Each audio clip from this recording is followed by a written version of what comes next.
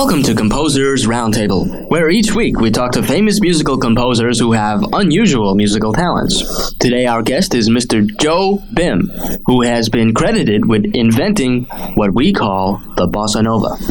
Mr. Bim lives in Brazil now, is that right, Mr. Bim? See? So let's get right on talking to him. Mr. Bim, may I call you Joe? Joe is fine, yes. Okay, Joe, I understand that you invented bossa nova. This is been said. Many people have said this. Name one. There was... Only putting you on, Joe. I'm sorry. Okay. But you should be sorry, not me. How did you invent the bossa nova? I mean, it's not every day that someone invents a new form of music. I mean, people do write new songs and things, but how does one go about inventing a new form of music? There is a strange story behind the bossa nova, which I think you might be able to understand this way. I was in America at the time, and I was working for a man who was producer of a record company. Mm-hmm. And he said he wanted me to go play at a session somewhere. Yeah, with my guitar. So you're working for this man who was the producer of a record company. Didn't I just say that? Yes, you did, and I was just reiterating it. That's your opinion. But what I mean is, I was going with this car. On the way, I was thinking of writing some of my own music, and maybe I would sort of infiltrate. In other words, you were... Do you like that word, infiltrate? That's nice. I like that. I just learned that one yesterday. You were driving along, singing a song, and it came to you, this idea. Well, it was an idea for a different kind of music, you see. But that's very interesting. Yes. Well, anyway, I was driving. This was the producer's car. Yes. And you were working for him. Yes, this was in 1959. Oh, maybe it was 1960. Anyway, I was riding along, and I thought of this kind of music to do. See, and I went to the studio and I did it. I said, I have this new kind of music. And what did they do when you told them that? Well, they threw 4 microphones at me, but I didn't get hurt much at all. Were they stereo microphones? My arm still hurts here. Ah, yes, I noticed that. See that? Well, but that's another story. Remind me to get back to that about something. But anyway, I said, let me play this for you. Do I play yet? No, in a while you will. Okay. So you said I invented this new form of music. And they said to me, what do you call it? They said, what do you call this music? So I said, I don't know. But I thought about it while driving over in my boss's Nova. You were driving in your boss's car. Yes. And he had a Nova. So it was your... So it was your boss's Nova. Right. Oh. So they just sort of... So, in other words, it's really boss's Nova music. And then it just became... Fair enough. And it through, just different changes in language, it became the bossa nova. I think you've given us a very interesting conversation here about how you invented the bossa nova. Now we're going to hear Mr. Joe Bim playing some bossa nova. I'm going to sing it in Portuguese. But that's quite all right. There's a story behind the opening phrase, which I will tell you after.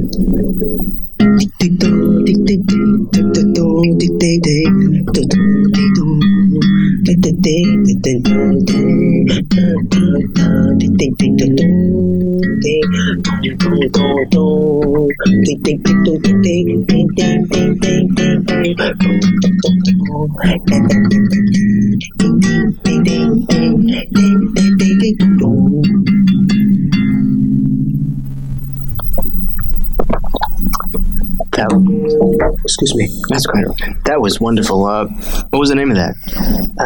In Portuguese and in English. In English, please. In English, I don't know. You have no name for that name? I have no idea what it means in English. In Portuguese, it is called Pelgay. Pelgay?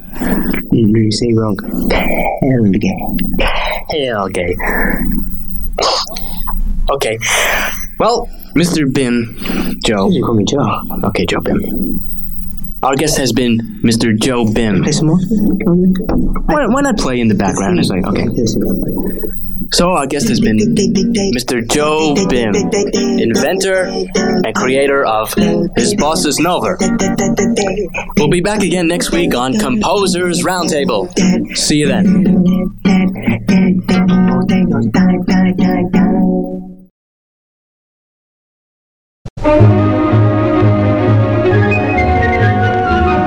This is the city, Los Angeles, California.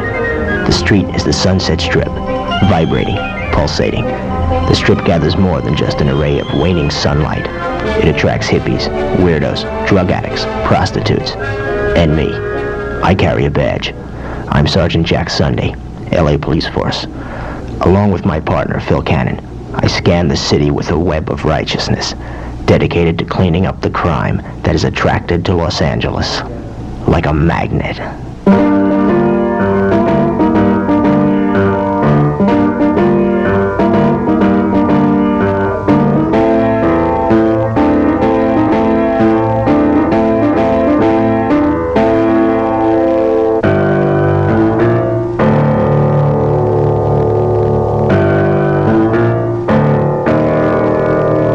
The story you are about to hear comes nowhere near the truth. Only the names of innocent people have been taken to destroy their reputations.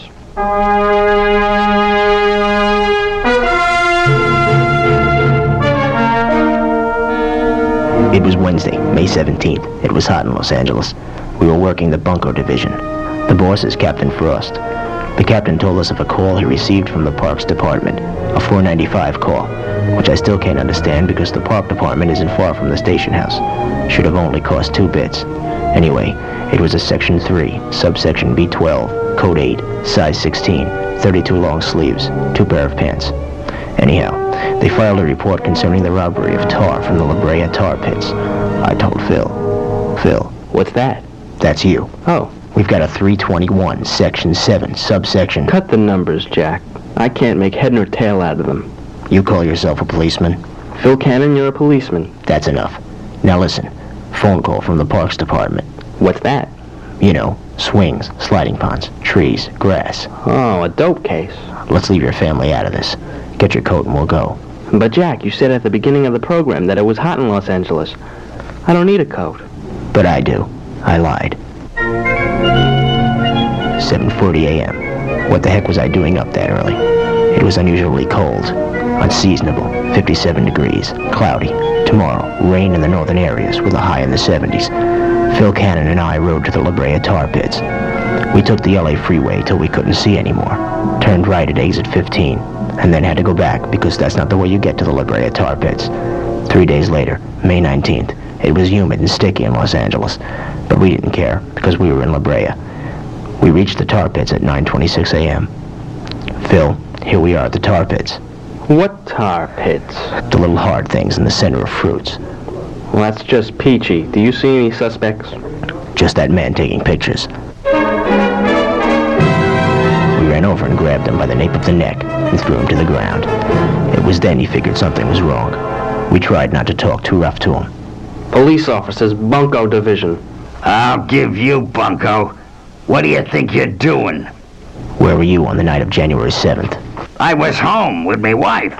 You should have been with me and Phil. We went to a great party. What's this all about? We're police officers. We stop crimes. You committed any lately? That's none of your business. That's not only our business, it's our love. We love crime. Shut up, Phil. All right, man taking pictures. Just the facts. Anything you say will be held against you. Raquel Welch. Smart guy, huh? Listen, you've been taking tar out of the tar pits. What tar pits? Tell him, Jack. Never mind. Why do you steal? It's just a sideline. I sell vegetables for a living. Good money, stock 'em, package 'em. You ever eat vegetables? No, I eat on tables. Well, anyway, the man you're looking for moved to Oregon. What are we gonna do, Jack? We can't go to Oregon. We got lost getting here. What's his name? I have no idea. I don't even know him. Listen, you've got a long stretch ahead of you now. You'd better give us the data, now. We've met a lot of characters like you. One day they're vegetable salesmen, the next day criminals. Starts when they're young. Steal a bubblegum, then a toy, then a car, then the U.S. Mint. Anything you can get away with. Now you can't fool us. So just tell us the truth. Who is he? All right, just one thing. What's that? Stop standing on my head.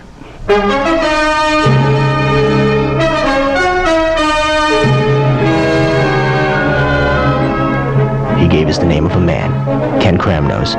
We checked back to headquarters. They had him listed as living at 465 Grimm Street, near the Strip. I'd never heard of it, neither had Phil, so by the time we found it, it was June 6th. It was hot in Los Angeles, so hot that Phil and I took off, went to the beach. June 7th, 8:37 p.m., we found Grimm Street and Ken Kramnos. He answered the door.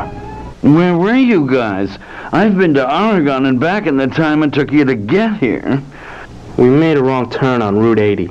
But Route 80 is in New Jersey. I know. It was a turn for the worse. All right, Kramnos. Where's the tar? In the driveway. Don't get smart. You know a man who takes pictures.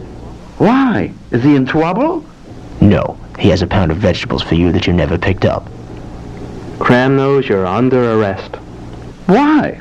Because it's been 3 weeks since we've arrested anybody. And it's near the end of the show now. And someone had to steal a tar from the tar pits. What tar pits? Forget it.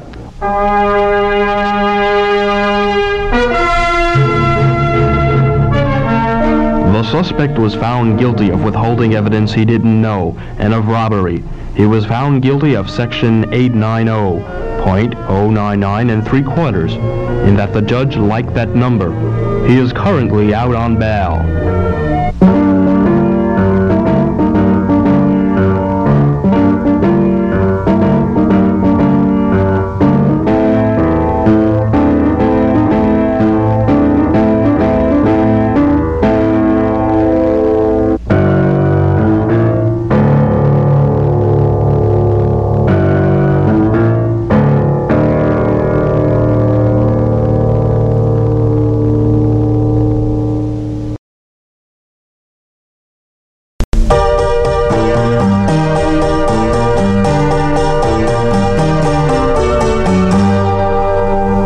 Mason Dixon.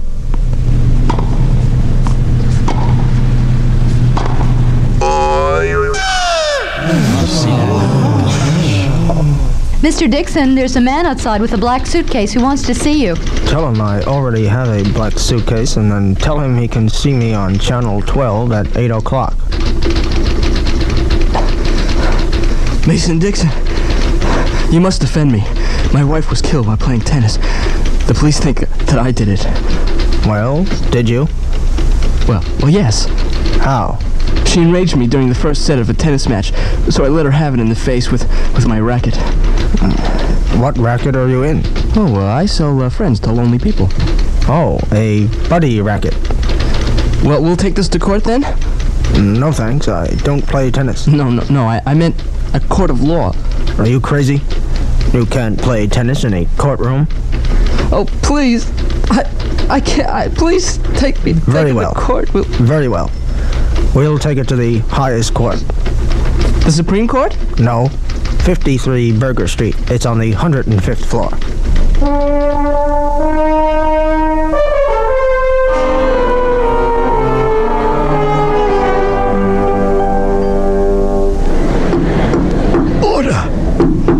Order! My client will have a soft-boiled egg because he has acne. Dixon, another breakout like that, and I'll have your job. I object on the grounds that the judge is biased. Then he'll buy us all a soft-boiled egg. My client did not kill his wife. He's lying! Well, whoever heard of Mason Dixon lying? May I call the first witness, Lenny Norgood, to the stand? Yes. Lenny Norgood, to the stand. I saw the whole thing. He didn't do it. Sounds good. The defendant is found not guilty. Wait a second! I haven't had a chance to present my case. All right, go ahead. Mason, here's a case. A brand new leather suitcase. Happy birthday. I rest my case. Mason Dixon, how did you know the client could get away with murder when you only had one witness? Well, honey, You see, any man who kills his wife with a tennis racket proves only one thing. What? The wife had guts.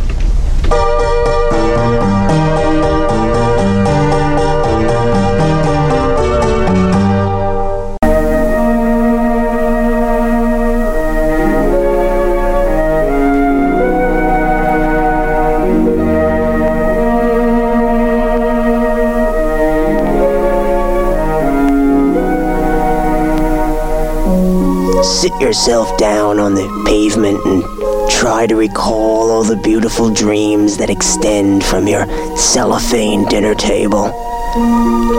A crushed Tootsie Roll beneath your shoe. A beer can dented at 12-degree angles from the center. Tipsy-turvy metallic pieces of symbolic situations. I used to kick that can when I was younger, and my girlfriend would kick mine when she was older. It is beneath me now, though, in celluloid memories that pick my brain, and I recall the 1953 Fords. As a matter of fact, all the 1953 Fords were recalled, and I remember 45th Street as it was before they came and stabbed me for 10 cents. Oh, the pain of memorabilia, not to mention the knife in my side. A mugger mother on a muggy Monday in Midtown Manhattan.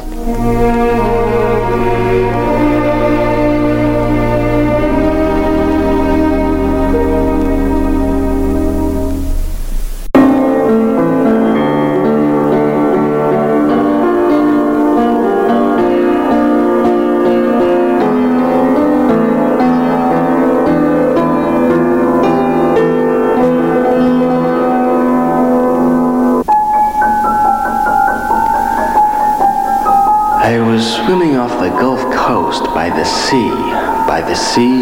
beautiful sea, when I realized I had only 2 minutes of air left in my tank. I had been underwater for hours now, and I was afraid to go right up in fear of bends. So I went up in fear of suffocation. Yes, even fear strikes half, Nelson. That's me. And fear was the key to this sea search. It was 3 weeks ago when Dr. Farley Hambrain, famous archaeologist, MD, PhD, and NOJOB, called me. He said it was urgent. I guess you're wondering why I asked you here, Half Nelson. Tell me a story. I know you have one. I've found what I think is proof that the great lost continent of Atlantis existed. A few of my colleagues found, underwater, a strange, huge obstacle that resembles a tiny toad. And it's got this big... Mr. Nelson? Sorry, stories always put me to sleep. Did you say tiny toad? Yes, I did. Well, tell me more. I would like you to take a team of my colleagues down below the sea and find out if the tiny toad was in fact something from Atlantis. Well, what's in it for me? Fame. I won't do it. Adventure. Never touch the stuff. And money. So there I was, with Hambrain's crew of 5, searching for a connection between the huge tiny toad and the lost continent of Atlantis. After I explained to the crew that there was no way they could suck their thumbs and breathe at the same time underwater, we were on our way. We had brought with us a Petroshinoscope. This is Dr. Hambrain's great invention that is used to locate ancient sunken cities. After all, being an archaeologist, Hambrain's career lies in ruins.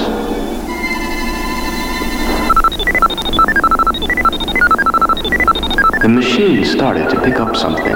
I called Hambrain on my scuba mask microphone. Dr. Hambrain, the machine is going haywire. What? Haywire. What? Haywire you? No, I think we found something. We sure had. It was a great opening, 1,000 feet wide, 1,000 feet deep. It looked like a crater of some sort. I couldn't tell just how old the crater was. It's very hard to judge craters. When I finally decided that nothing could be crater than this, I realized the rock formation was covered from inch to inch with huge, tiny toad figurines. Suddenly, I was stunned from behind. One of the crew had pulled off my breathing apparatus. He had a knife. He plunged at me. I made gestures to the other 4 men to help out, but they were too busy making designs out of the seaweed to notice. When I had finally disarmed the man, he had to resort to fighting with his feet. Still no match for me. I decided not to smoke. Then all 5 of us surfaced and went aboard Hambrain's boat. Hap Nelson, what happened? One of your men is a traitor. Really? What will he give me for a 1910 Indian head nickel? No, what I mean is he attempted to kill me underwater. Can you think of a better place to attempt to kill someone? I think there's something phony going on here. Whatever gives you that idea? With that, Hambrain pulled out a gun and attempted to shoot me. Unfortunately, he had forgotten one thing. A bullet. Hambrain, what's this all about? Well, I planted those tiny toads down there. I wanted to make a fool out of the famous Hap Nelson, humiliate you in front of thousands of listeners. Millions. Sorry. Anyway, I failed. And you can't pay me? Afraid not. Luckily, I hadn't forgotten bullets.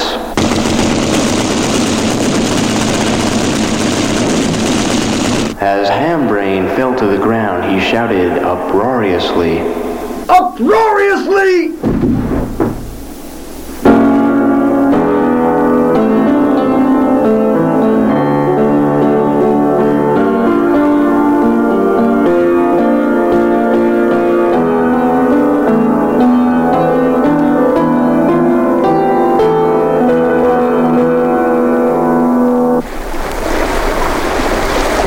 Until next time, this is Hap Nelson, inviting you to the next exciting adventure of Sea Search, and reminding you to keep swimming in waters